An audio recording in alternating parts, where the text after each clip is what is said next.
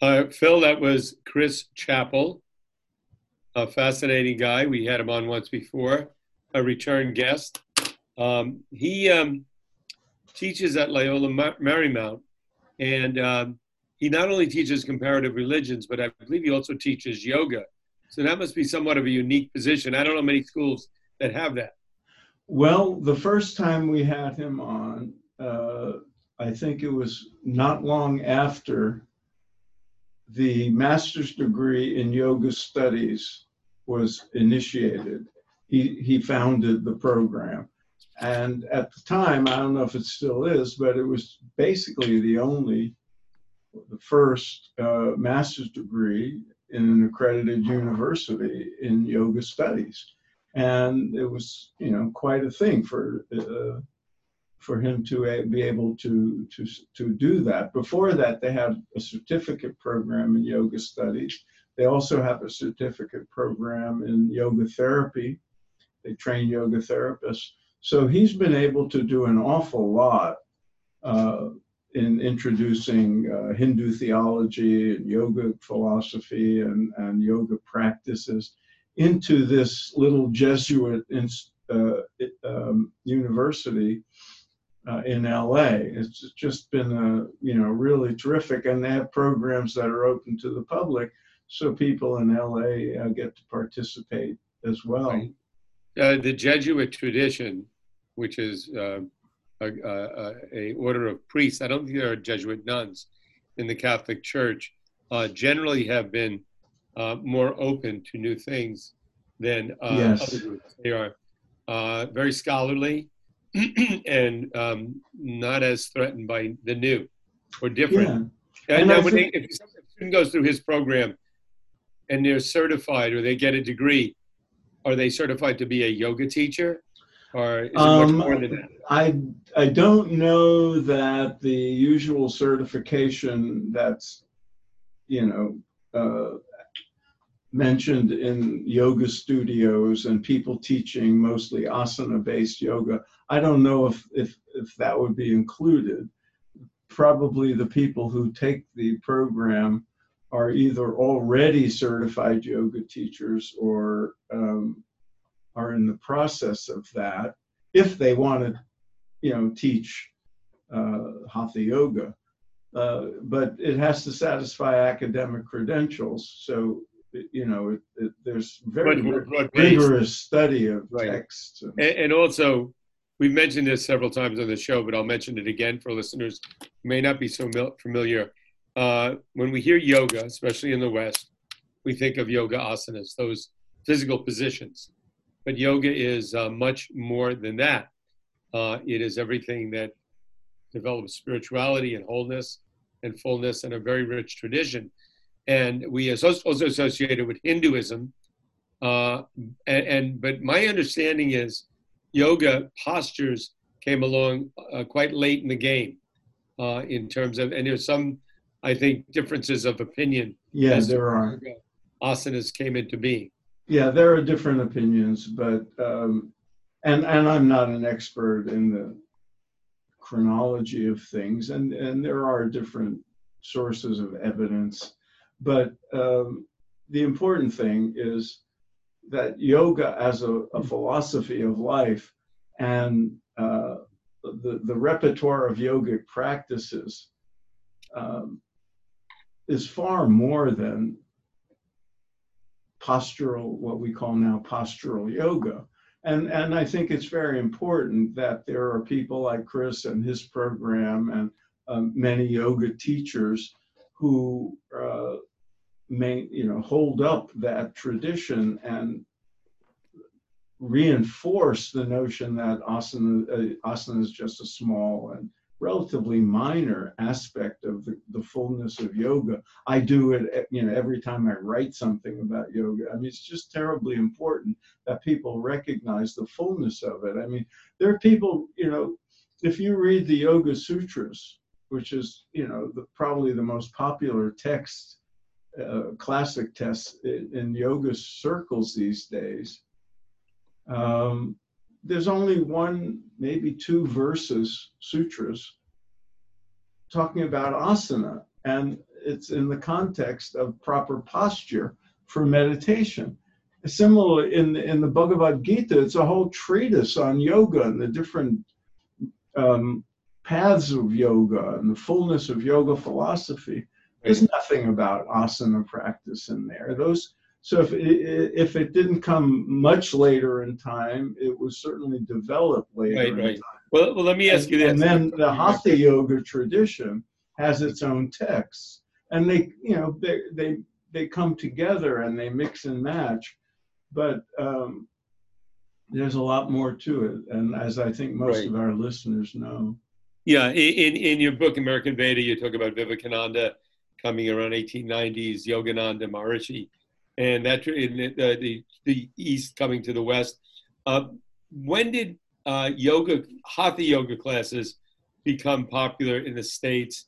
And was there a teacher or a few teachers? Yeah, it was always known. People, going back to the early part of the 20th century, there were some Hatha yoga teachers who would come to the West. They didn't stay, but they would give demonstrations. They would talk about it. Then a little later on, there were some Americans who had gone to India who came back and taught Hatha yoga and wrote books and illustrated books in the mid 20th century. And then there were people like Richard Hittleman, who had a PBS program and best-selling books that emphasized asana in the 60s. And then really, I'm trying to remember if I remember anyone doing yoga or meditation when I was a kid before college. People did, but you wouldn't have known about it. They were always, look, there were people following Yogananda and Vivekananda meditating in the 20s and 30s and 40s. And Yogananda talked about asana practice. He had in the later issues of his magazine, his Self-Realization Fellowships magazine in the 40s, there was like an asana, each issue would teach a different asana, but it was always understood to be either something you did for your health and well-being, and in the spiritual context as something that was preparatory to deep meditation. Right. Cleansing. But I want to finish the history of it. We've had people on who talked about Swami Satchidananda, and he and Swami Vishnu Devananda were disciples of Swami Shivananda. And when they came in the 60s, that started more of the emphasis on asana practice and the training of American yoga teachers. And it really went through the roof after Iyengar and Pattabhi Jois came in the 70s. That developed from there. But we should let's make sure we post Chris Chappell's website up. Yeah. About his coursework. I'd be curious. I'm going to look at the curriculum to see what areas he does cover. I think it's great. I think it should be, college should incorporate that more and more. And, well, it is. And sometimes, similar, there's overlap when they, a college in religious studies might teach Hinduism or yoga philosophy or something like that classes. And so there would be overlap, but this is a full-on master's degree. And it's very different than getting a degree in comparative religions. Oh, yes, definitely. And, my exposure to it is the students are very high caliber. I've given a couple of guest talks and they've used American Veda and I've met a number of them. I think we're scheduled actually to have one of the early graduates of the program on. That's a great idea. Yeah, we're scheduling her for January, but this is January when people are hearing it, but it'll be up soon. But the emphasis on ecology and the importance of yogic philosophy and we should emphasize, it's associated with Hinduism, but one of the things that comes out in the master's program at LMU and elsewhere is that it's not, India also has Sikhs and Jains and Buddhists, and all those, what we now think of as different religions, all have a yogic element in them in their past. They've all contributed to it, and even the Sufi, the Muslim Sufi tradition in India has crossover with the yogis. So, that's we shouldn't just limit it to the dominant religious strain. But the importance of the spiritual perspectives on the ecology and environmental crisis is to me terribly important. Certainly a terribly important antidote to some of the climate denial and people Right. who minimize it. Actually, for me, Phil, it's been a bit of a disappointment, and that the mainstream religions haven't been more vocal in their condemnation of attacks on the environment. People refusing to believe in that there is major change taking place. Now, people may listen to this and write in and say, no, actually, they're doing this, that. Sure, they're doing. And they are, but maybe they're doing more than we realize because it just doesn't. Well, I've looked for it. I haven't seen much.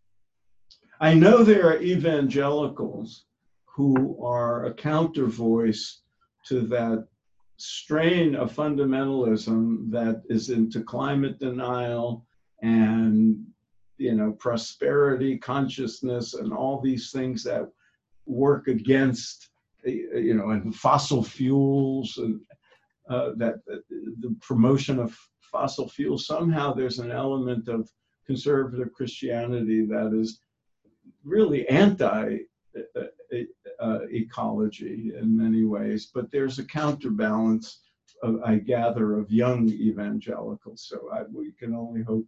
One would only hope. One hopes. Meanwhile, speaking of the climate, you're in the middle of a snowstorm. Yes, I am, and if you look at my Instagram today. Whereas I'm dressed as if I am, and you're not. Yeah, it was fun. I went out. If I don't have to drive long distance, and it's wonderful. Yeah. And I'm in with can't go anywhere anyway. We're in the middle of this pandemic, December 2020, when this is recorded, and. So you might as well be in a winter wonderland, as long as the heat. Wonderland, works. I don't know, but winter for sure.